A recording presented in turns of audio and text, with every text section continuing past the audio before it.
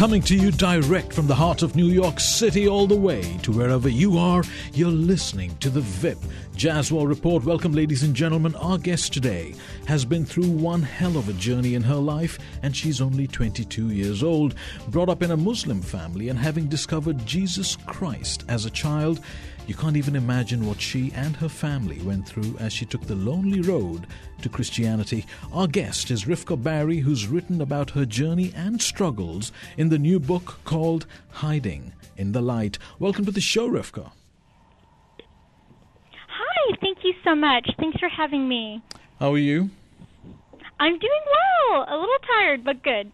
Well, I met you a few weeks ago, and you had 2 security guards with you. I did. Yes, I did. Is that a permanent feature of your life? Vip, I have to travel wisely. There are counsel that advise me on certain events or certain things that I have security for. So there are certain precautions that I make in order to be safe, yes. Wow. Well, congratulations on your book. When was it out? It was released May 19th of last month. And so give us an insight into your book.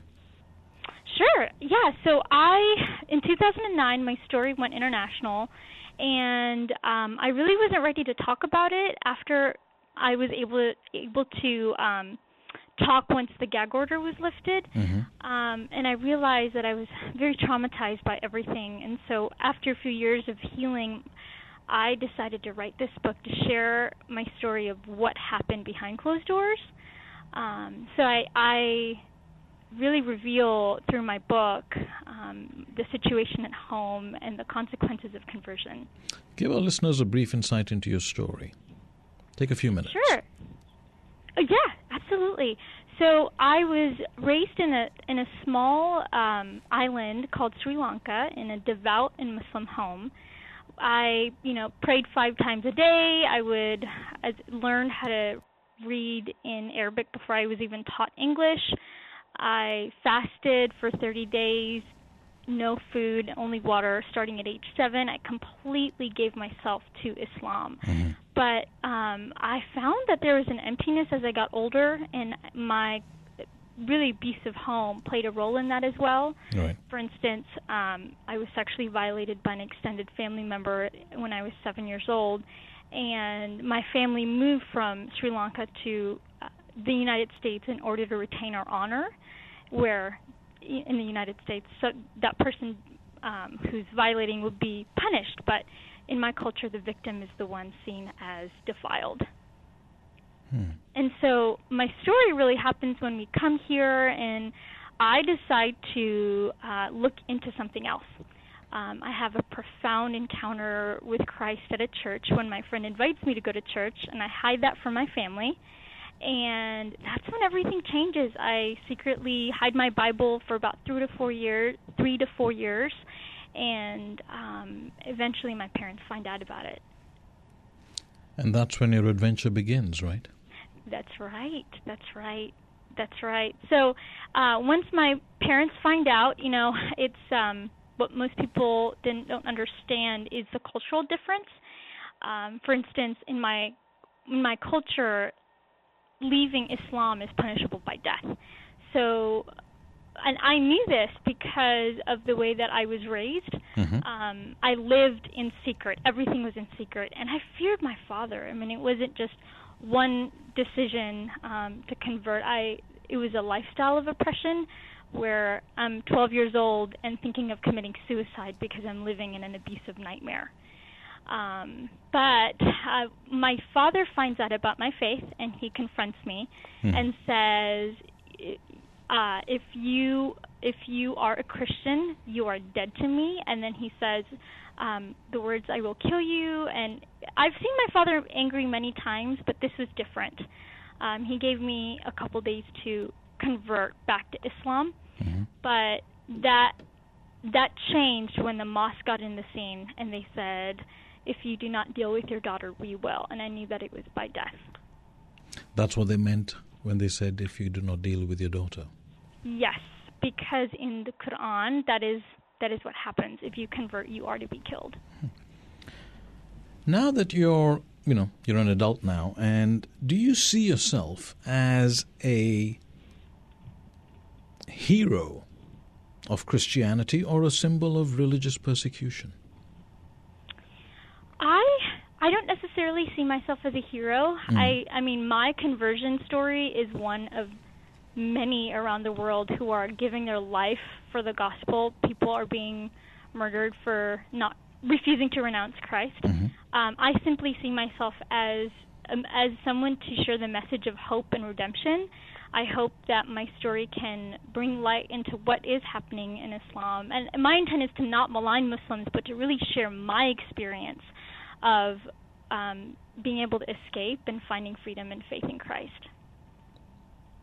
If your critics were to say that, were you not maybe a little too young to make such a mature decision about changing your religion? Yeah. How old were you when you told me you went to church, right? Yes, that's right. So I was 12 years old. 12. But you have to understand, me finding Christ saved me from death physically. I mean, I was mutilating myself because I was in such an abusive nightmare, like I had mentioned before. And so if I had not gone to that church, if I had not found Jesus, I would not be in this phone call right now, because I would have ended my life early. And then, yes, some can say that I was young, but look at the longevity. I've been a Christian for 10 years. I've gone through cancer. I've been in prison for my faith. I have battled legally, and in the midst of it all, I'm still a professing Christian and more passionate than ever. Why didn't you remain a moderate Muslim, even though you were brought up in a household where, maybe did they follow Islam to the extreme? So that's a great question. For me, I found Christianity kind of saved me. It really did save me, and it was an experience I had. I ended up, wanting to commit suicide, and I remember praying. I said, God, if you are real, if you're Allah, if you're Buddha, if you're Jesus, whoever you are, I just want to know truth. And I was a moderate Muslim at the time. I gave myself to Islam, but I had many doubts. I was skeptical. I didn't believe. And that's when I prayed that prayer, and months later I met a girl at school who invited me to go to church with her. And that experience changed everything for me. So even though I had been taught the contrary my entire life, there was a physical experience at that church where I was transformed through the forgiveness of my sin and through the love of God. Do you think yours is a case of parental oppression, cultural oppression, rather than religious oppression? Because you already said to me that, in your own mind, you were moderately Muslim. And the very fact that you went to church just to try it out or just to accompany a friend, do you think it was more the parental and the cultural? Well, I think that we're driven by our religion. I mean, we're driven by what we believe, and our culture is shaped by those beliefs. And so, I do believe that yes, there was absolutely religious oppression, and that changed my culture. That's what I lived in. Does that make sense? Yeah. What about parental oppression? Parental oppression, I think my parents were driven by their religion. And so what they believed in Allah and changed and affected the way that they treated me as their daughter, in concerning the shame and things like that. So I think it's both. But can you really say that your family was culturally oppressive? Because, there was an interview I think your parents did, and it's on YouTube. And your father I'm sorry, can you say that again? There was an interview your parents did, which came on YouTube, if you type in Rifka Barry's parents. And there your dad and your mom are sitting, and I think your younger brother. And he says that, he shows a photo of you in 2008 as a cheerleader in a New Albany high school. To the best of my knowledge, and I've grown up with a lot of Muslim friends, no strict Muslim family would allow their daughter to dress in a cheerleader uniform. That's exactly right. And they pulled out that picture after I left my family. My parents did not come to one game. We are an immigrant. My parents are immigrants, and so they didn't really understand what cheerleading was. I know that's hard to understand, but they wouldn't have allowed you to be a cheerleader first and foremost. They would not have, no. But I mean, what they understood of it was it was modest, and looking back, I regret that decision because it was really rebellious of me. But as like any teenager, I longed to fit in. I longed to belong. I just wanted to be accepted. But at the time, yeah, they didn't know. I mean, I would wear sweatpants over my skirt. They never came to a game at all. My friends can attest to that. But they must know what a cheerleader wears. Not really. I mean, my parents barely. Your dad's a well-traveled man. He's highly educated. He said he even went to a Catholic high school in Sri Lanka, and he had to say Christian prayers every morning, despite being a devout Muslim. That's what he's saying on the interview. I'm only quoting him. That's the thing. My dad is a salesman. He's great. I mean, if you look at my life, if you read my story, you get the behind the scenes that my father presented himself as one to other people, but behind closed doors was a very different man. And that different man is what I experienced. Right. And so he may claim those things, but that is not my experience in my childhood at all. Yeah, because, our listeners, some who are cynical or skeptical might say, well, he might be someone else behind closed doors, but the very fact that he's got a photo of you in a cheerleader uniform, that actually gives him credibility that he wasn't that much of a oppressive father from an Islamic point of view. You see where I'm going?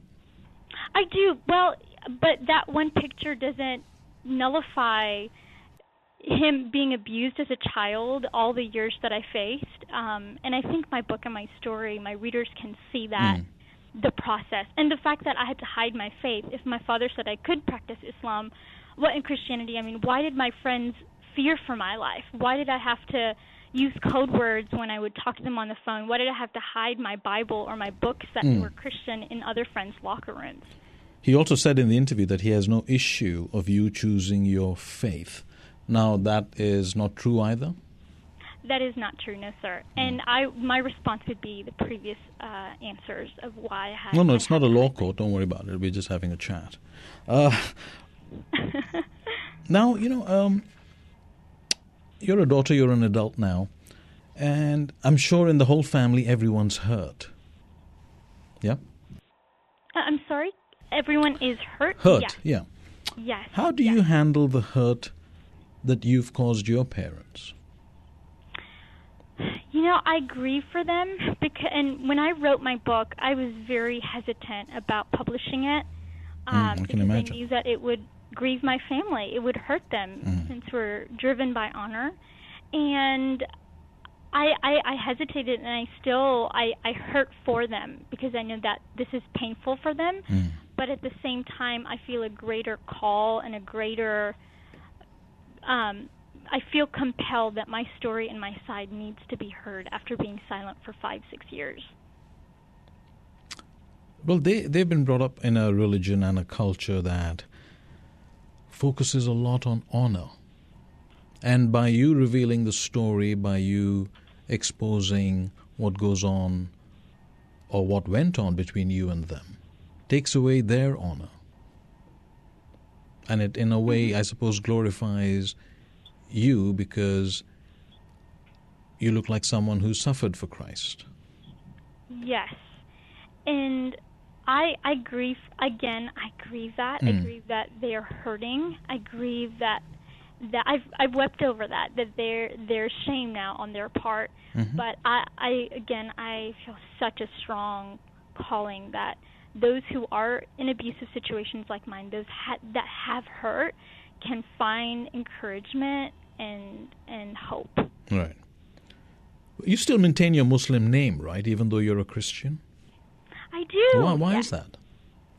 I love my name. I mean, I believe that God sovereignly put me in my family and gave me that name for a reason. And so I know sometimes Muslims who convert to Islam change their names, but that's actually not super common in Christianity from what I've seen. So I love my name, and I think it carries a part of my life, and I've been shaped by my family too, and my hope is that it would shape me for the better to serve people and to be an encouragement. And so I think my name, I carry that in my name. Do you think that the media sometimes might use your story as propaganda to make Allah look like the bad God and Jesus look like the good God? That's a great question. You know, my intent at least has not been that. And when I'm asked questions that are tended towards that, that's not my motive at all. It's just to share my experience. I'm no expert on Islam at all. But I can't really judge their intention or motive. I know sometimes it may seem that way, and people can do whatever they feel necessary, but that's at least not my heart at all in sharing my story. When you went with your friends, you went to church, and then obviously you got more involved. What does Christianity have that Islam doesn't? Forgiveness of sin. Well, how many sins do you do? I mean, can you rephrase that? I'm sorry? No, I'm just asking, what did Christianity have that Islam didn't that made you want to convert? Because you took a very big step at a very young age. That's right. You know, Christianity offered, again, forgiveness. I felt there was a profound, the idea that God himself had died on the cross and took on all of my punishment and sin was just unthinkable to me. There's that aspect, and there's love. I mean, looking at the fruit of Christians that I met, and then the fruit of people that I had been around who are Muslim, there was no joy. There was a lack of joy and love, and those that I met who were professing Christians who seemed to really live it and not just talk about it had a deep, deep sense of joy and peace, even watching them in hard situations where they found strength and courage in something bigger than them, and that really compelled me. Islam does not forgive?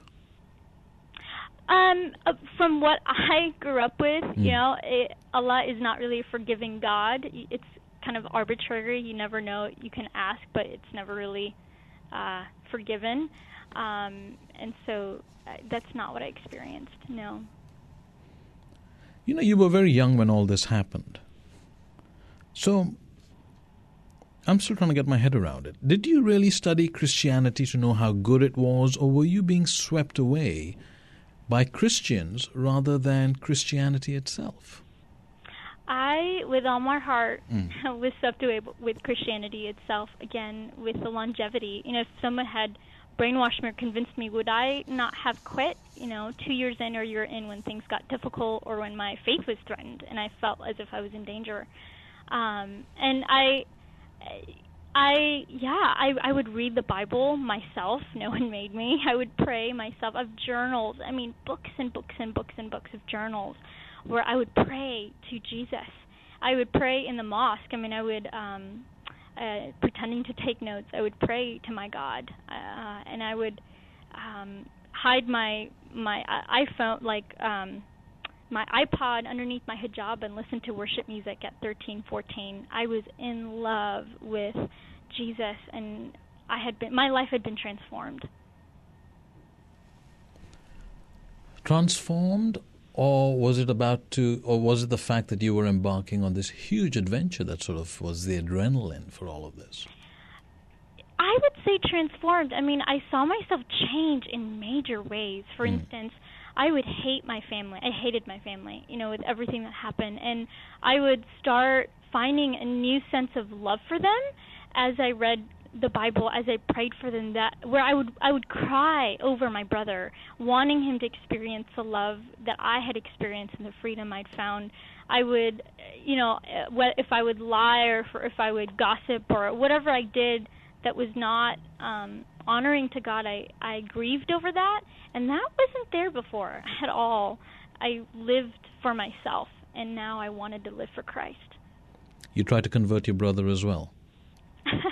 No, he didn't know about it. I prayed for him, though, a lot, and I still do. The book's dedicated to him, right? My older brother. I'm sorry. My little brother is who the book is dedicated to. And why do you do that? My little brother, my baby brother, is the light of my life.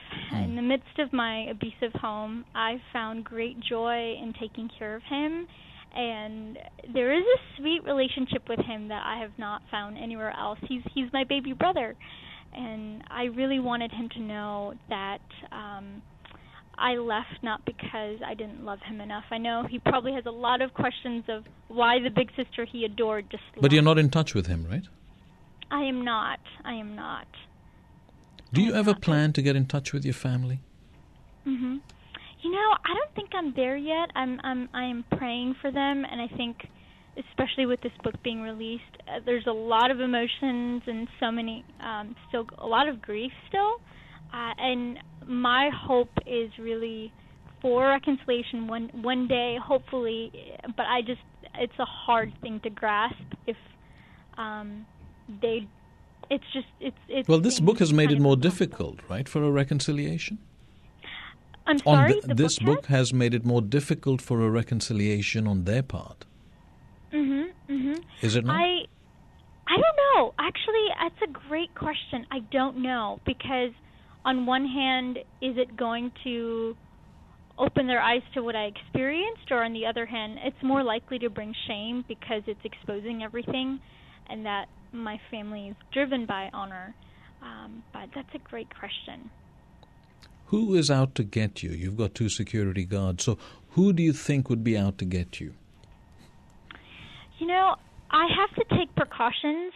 My location is not disclosed. If there are certain, I am advised by security, and I follow their counsel on certain things. And so, I've been threatened before.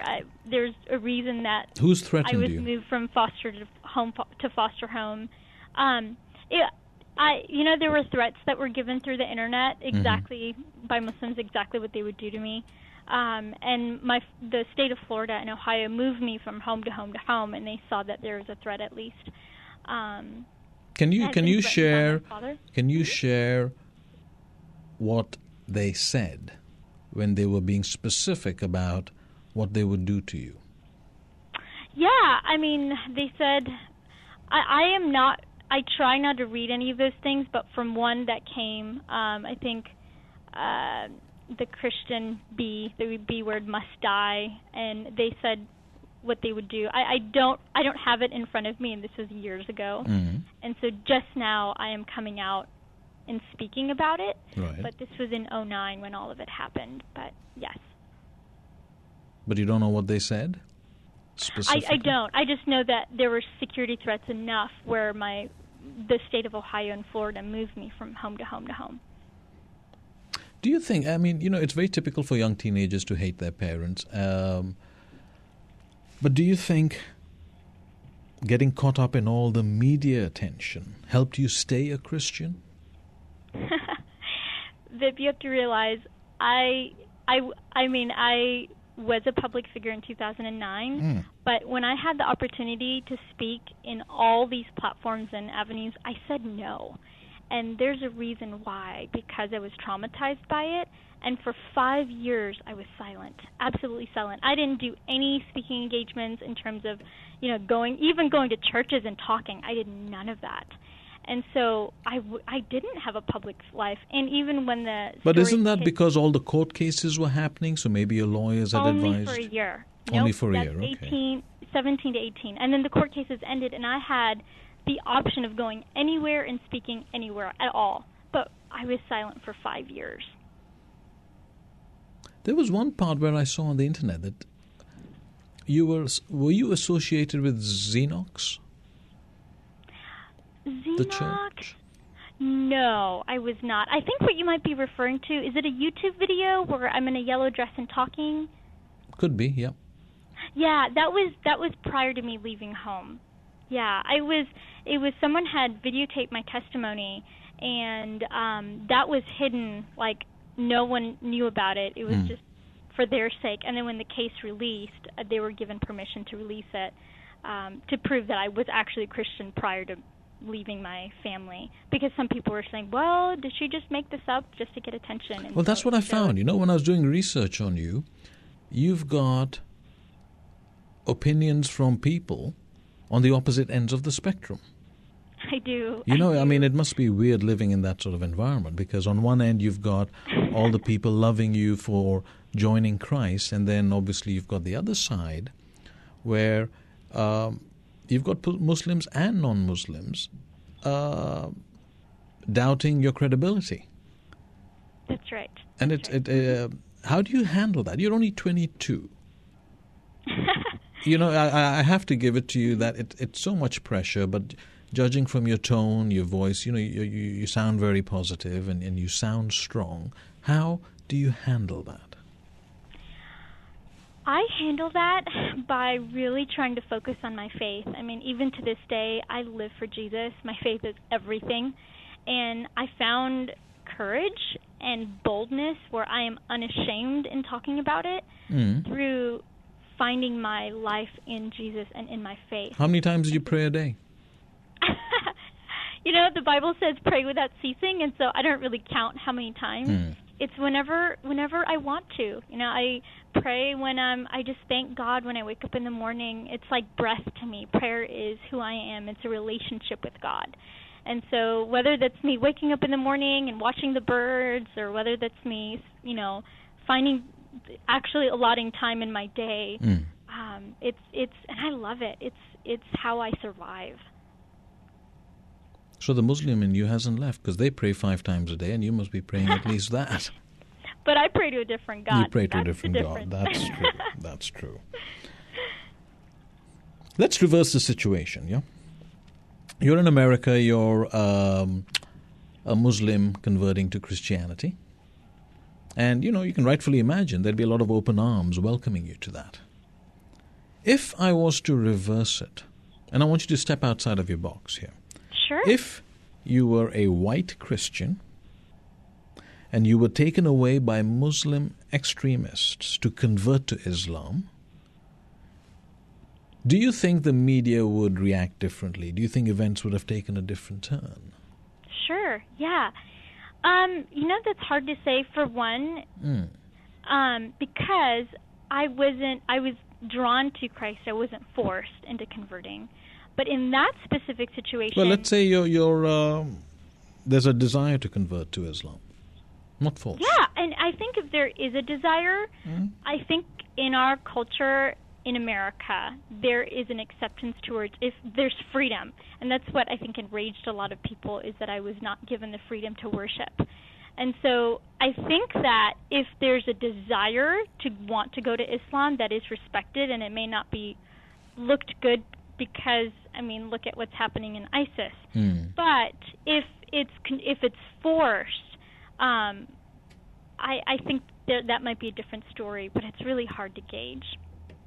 See, I think if there was a minor involved, and you were a minor at the time, and you had white Christian parents who objected to their white minor Christian child going to Islam and running away, I'm not sure the media would be as favorable as they were to you. Maybe not, but I think when it comes to killing your child, that's a different story. Because it wasn't just, oh, this is bad, it's my life was on the line. And I think that's the difference. There have been some stories about, during the court cases, and there were debates about the people who helped you. Had they committed a crime? What happened to that? Yeah, there were potential charges. Those charges were dropped, but I was terrified because these people had, I had reached out to them. I was the one that was desperate for help, and they boldly said yes, risking their lives. And so those charges were dropped. Lorenz's, there was a pending arrest. They weren't sure, but that was dropped. And then my friend Brian, there was a pending arrest, and that's when I turned myself in. This is when I went from Ohio to Florida, and they said we have possible charges for arrest. If she doesn't show up in the next 24 hours, you're going to jail. And that's when I said, I'm going forward, I'll show my face to spare my friends. And that's when they took me to jail. Wow. Was it Pastor Lorenz? Yes, that is Pastor Beverly and Blake Lorenz. Now, has he left the pulpit? He has not. From what I know, he's still preaching and has a church, and they're, I think, traveling all over the world. Are you in touch with them? I am. We don't speak often just with our schedules and everything, because they travel quite a bit. Right. But if I am in Orlando, I try to see them. Mm-hmm. Did you ever feel that you're regarded as a trophy Christian for religious extremists? Mm-hmm.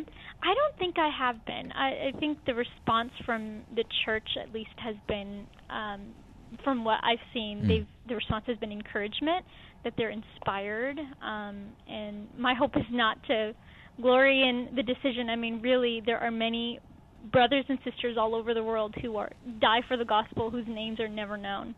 I just think that people are encouraged by this happening in the United States and me saying yes in the face of death. Did your Muslim community or your parents ever accuse you that you've been brainwashed? Absolutely. I laugh at that because I am so in love with Jesus. I mean, well, that response right there might make people think that you are being brainwashed. Yeah. I guess then my response to that is, well, again, when I'm in a prison cell for my faith, I could easily say I don't believe in Jesus and, go out, or I can easily, why didn't I not go back to my parents? But can you imagine the glory you receive from it? You're in jail because you believe in Christ, and you're in America. When you come out, there's this whole adulation problem is of Rivka that, a child becoming a Christian, going to jail, it's, this sort of thing doesn't happen in America, and because it has, she's our hero. Problem with that is that happened before the media got involved. That was me as a 16-year-old. I had no intention of this going to the press, and my parents are the ones who took it to the media to begin with. And so for that to be the motivation would have been a little ridiculous, since that didn't happen. So how could that have been something that compelled me to stay? What other aspects of Christianity? You talk about forgiveness, but I don't think you're the sort of person who sins a lot. And you said that was your prime motivation. But what else did you find in Christianity? What about the people who follow Christianity? Were they a lot more appealing than, say, the people who follow Islam, based on your personal experience? You're not stereotyping, but just in your life. Yeah. I think that had a factor in it, but more than anything, it was what I experienced in that church. My prayer when I cried out to God, it truly was a profound moment when I was weeping, feeling. It was like an exchange where I was just crying and feeling the weight of all my oppression, and feeling in that moment as if there's an exchange of my burden for God's love and mercy and goodness. And that changed me. I mean, But that's a very mature prayer for a teenager. To pray for God, mercy, for forgiveness, and things like that.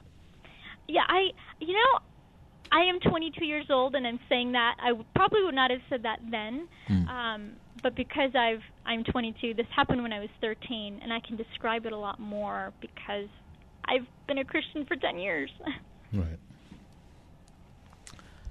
Do you live, despite your bodyguards, do you live a normal life? Do you have a boyfriend? Do I live a normal life? As best as I can, yes. I go to church. I serve in the inner city. I, go to the movies. I hang out with friends and family who are like family. The church is definitely like family to me. Right. I play with kids. I go to parks and read. Absolutely. Are you in a relationship? I'd rather not share that with the world, I think. Oh.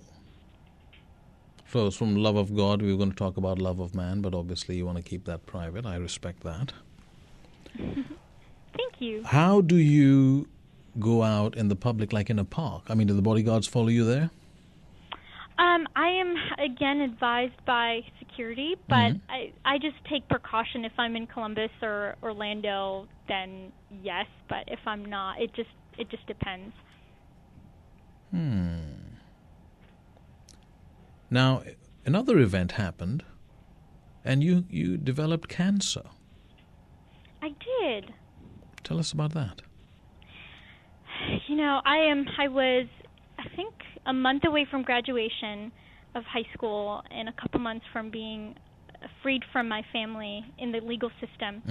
And I was told by my caseworker, you have less than a year left to live. And they did more testing and said, even with the best chemotherapy treatment we have to offer you, you're not going to make it past a year. And that was a unreal moment to me. It was like all this had happened, and here I was possibly dying of something else. But I had such peace, and I knew that my faith was what I was living for. Through that experience, I gained the reality that there is eternity. This is eternal, the full picture. And I'm sorry, what is eternal? That life is eternal, and is I it? believe that. Yeah, that's what I believe. Yeah. Well, I've only got 20 years to live. Thereabouts. I'm that old. So what do you mean by life is eternal? In the sense that there is an afterlife, and I believe in the gospel and so I believe with all my heart that I would be okay, and I actually decided to stop the chemotherapy treatment. I felt that was just, it sounds crazy, and I still to this day can't explain why or how, but I made that decision. And it really is a miracle. I had a recent testing done with the physicians, and they looked at all the paperwork from 5 years ago and the recent testing. He took off his glasses, stared at me in absolute awe, and said, I have no explanation for why you're sitting in front of me other than it being a miracle. And you think that is God's hand? Absolutely, I do. Are you always this chirpy because you're so positive and you're on a high? You know, I find my life and joy in Jesus, and definitely you have not seen me in my hard moments of the day. But oh, you do have hard moments? Of course, like anyone, I'm a human being. Because I met you in the office, you were all chirpy. And then on this call, and I've spoken to you before, and you're always upbeat. You know, I think people describe me as that, and I think I find my life in my faith. But there are moments where I grieve the loss of my family, or I'm hurting, and I've found comfort in the midst of my grief and my faith. But that doesn't nullify the fact that yes, I cry, I weep. I mean, I hurt for my family. Absolutely. Wow. The purpose of your book. You know, I discussed the sort of negative side where it exposes your family and things like that. Let's move to the positive side. What's the message that you wanted to give to others through your story? Was it just for some people to read and say, okay, that's interesting, okay, that was great, it's a nice journey, whatever. What can they take away from it? I think that they can take away courage, that this is a story of someone that has gone through so much and still has said yes. And my hope is that those girls who are living in abusive situations, who are wanting out, that it would give them hope to leave. You're encouraging minors to run away? No, I'm encouraging those who are in oppressive situations, who are in danger potentially, that they have that option of leaving. And I think in every situation it's going to look different, but for those whose lives are in danger, absolutely. And in your experience, and you must have given a lot of speeches, you must have met a lot of girls, a lot of women. If you were to look in America today, where would you identify a lot of these young girls or young women coming from? Vip, I actually just have recently, like I said, I was silent for 5-6 years. Mm-hmm. And just now, last 2 weeks, I've started sharing my story. Right. And I haven't really met women or girls who are in that position. But I have been reached out to through Facebook even, that there are certain people who are encouraged, and one girl was writing a letter to her family telling after 10 years that she's converted. So yeah, I haven't really encountered that, but maybe in the future. Have you been, now the book's come out. Your life must have transformed because now you're an overnight sensation. How does it feel? Has life changed a little bit? Life has changed a lot, but at the same time, it's odd. Life has still stayed the same. I feel like I have like a foot in both worlds. One is where I'm talking, sharing my story, meeting people now, and the other is going to church on Sunday and cutting up ham sandwiches for church breakfast, or spending time with loved ones, watching a movie. And so there's two worlds, but yes, I'm just learning how to honor God in it and love my family again and honor them in the midst of it as best as I can and pray for them. So it has been quite the adjustment, just learning how to have a public life at the same time live normal. Have your parents tried to get in touch with you? They have not. Either send you a letter or an email? No. You don't have someone in the middle who sort of couriers things back and forth? No, there is not. They know who to contact if they need to. Oh, there is a way. Well, my attorney who represented me in my case is still an active attorney, and he's still involved in my life. And there are many legal counsel that it's just easy to. There's a GAL, a guardian ad litem, who is kind of a middle way, who's not on my side, but is representing my what they call best interest. Right. And so they have that to go to. There are numerous contacts. If I asked you to give a message to your parents on this show, what would it be? It would be that I forgive them. It would be that I still struggle with what's happened, that it has not been easy, and that I hurt for them and I hurt for what's happened. I wish that it had not happened the way that it did. Right. But that I miss them a lot. And even though that doesn't mean I can see them, but that I pray for them and I love them dearly. If they ever said that in their heart of hearts, if they forgave you and let's patch up and make up, how would you react? I would say, again, I remember being chained in the jail cell and my father's voice speaking over the intercom saying, no, she can practice her faith, it's fine. And so there's a track record of my father lying about what happened. Mm-hmm. So I don't know if I can trust that. No, but I'm not saying that you go and live with them or they come and live with you. You stay where you are, they stay where they are, but all they say is, you know what, we just have a regular chat once or twice a week and see where it goes from there. Would you be okay for that? I don't think I'm there yet. No? I don't think. But then you haven't forgiven them, right? I think forgiveness looks different. It's an internal action. It's not a cookie cutter where every situation looks the same.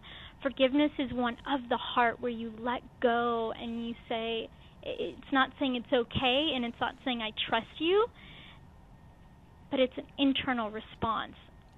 So in your world, you've forgiven but not forgotten. Exactly. And you definitely haven't forsaken. No. In all this time, your strength towards Christianity has increased even more? Absolutely. Absolutely. And I think with anything that we believe, as the years go by, it's tested. You can say something, but then when situations challenge that, you choose to make a position. And through all the traumatic things that have happened, I mean, even after leaving my family, I have found my greatest comfort in my faith. And the chirpiness you talk about, the courage you talk about, the boldness you talk of, that's through my faith in Christ. And that's the whole reason that even my future of wanting to go into law and wanting to represent women who are hurting, or in some way bringing justice to the hurting and being a voice to those who can't speak. I think my faith and my childhood and my story has played a major role in that. And, family is an important part, and I keep coming back to that. But I just wanted to ask you, in your present environment, without naming names, do you have an adopted father and an adopted mother and an adopted, say, brother-sister scenario going? Oh, absolutely. I'm sitting in front of one of them right now. Yeah, I do. And it's still never going to be the same, but God has been so kind in bringing people to me who love me, whose shoulders I can weep in, who give me counsel, who are there and as family. And I found that in the church. So now you're of a legitimate age of 22. You have the book out. Next few months are going to be busy promoting the book, your story. Where do you think the future is going to take you? I'm excited because I think the book hopefully we'll see what doors open. I'm excited in sharing my story. You must have a plan. I do. I'm in school right now. I'm a college student. I just recently went back to school, and so I'm finishing my degree, and with high hopes of going to law school, and my attorneys who represented me during that case have been such an inspiration in going into law, watching the way that they have selflessly given themselves to fighting for those who can't. I've never met a selfless attorney. I have. His name is John Stemberger. He did the entire case pro bono. He didn't receive a dime. And to this day, he's still representing me, and I don't pay him. He's just concerned about me. And to the point where it hurt his family. He had, a heart attack or something during my court case. Many of the attorneys were, really struggling during that time, either health-wise or just it was exhausting. Where can we get your book, Rivka? You can get my book everywhere books are sold. It's on Amazon. If you want to purchase a copy at rivkaberry.org, it's available there as well. Thank you so much for coming on the show. Thank you, Vip. Thank you so much. It's been an honor. God bless you. Bless you. Bye-bye. Ladies and gentlemen, thank you for listening. A special shout-out of thanks to my dream team, William Sanchez and Rick Buser. Your comments and your follow are so very welcome on my Twitter account at Vip Jaswal and my Facebook page, The Vip Jaswal Report. I wish you and your loved ones a fabulous evening, and until next Sunday, have a productive and a very happy week ahead.